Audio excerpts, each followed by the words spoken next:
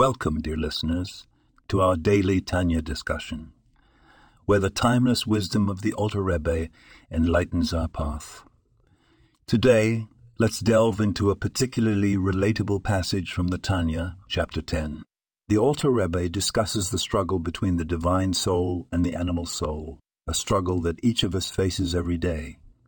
He likens the divine soul to a flame, constantly striving to ascend, yearning to connect with its source in the divine. In contrast, the animal soul seeks comfort and gratification in the physical world, pulled by earthly desires. Our daily challenge, then, is to harness the energy of the animal soul and direct it towards holiness. Just as a flame is fed by physical wicks and oils, our divine ambitions must be fueled by the vitality of our physical selves. When we eat, we can elevate that act by using the energy for a mitzvah, such as studying Torah or doing a good deed. When we work, our efforts can be sanctified by our intention to support our families and give charity. This teaching is a powerful reminder that every aspect of our lives can be aligned with our higher purpose.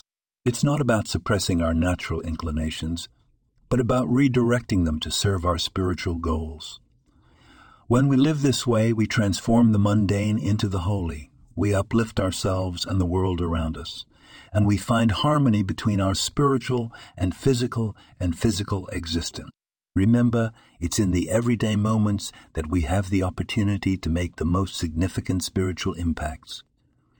So let's take this lesson to heart and strive to elevate every action of our day.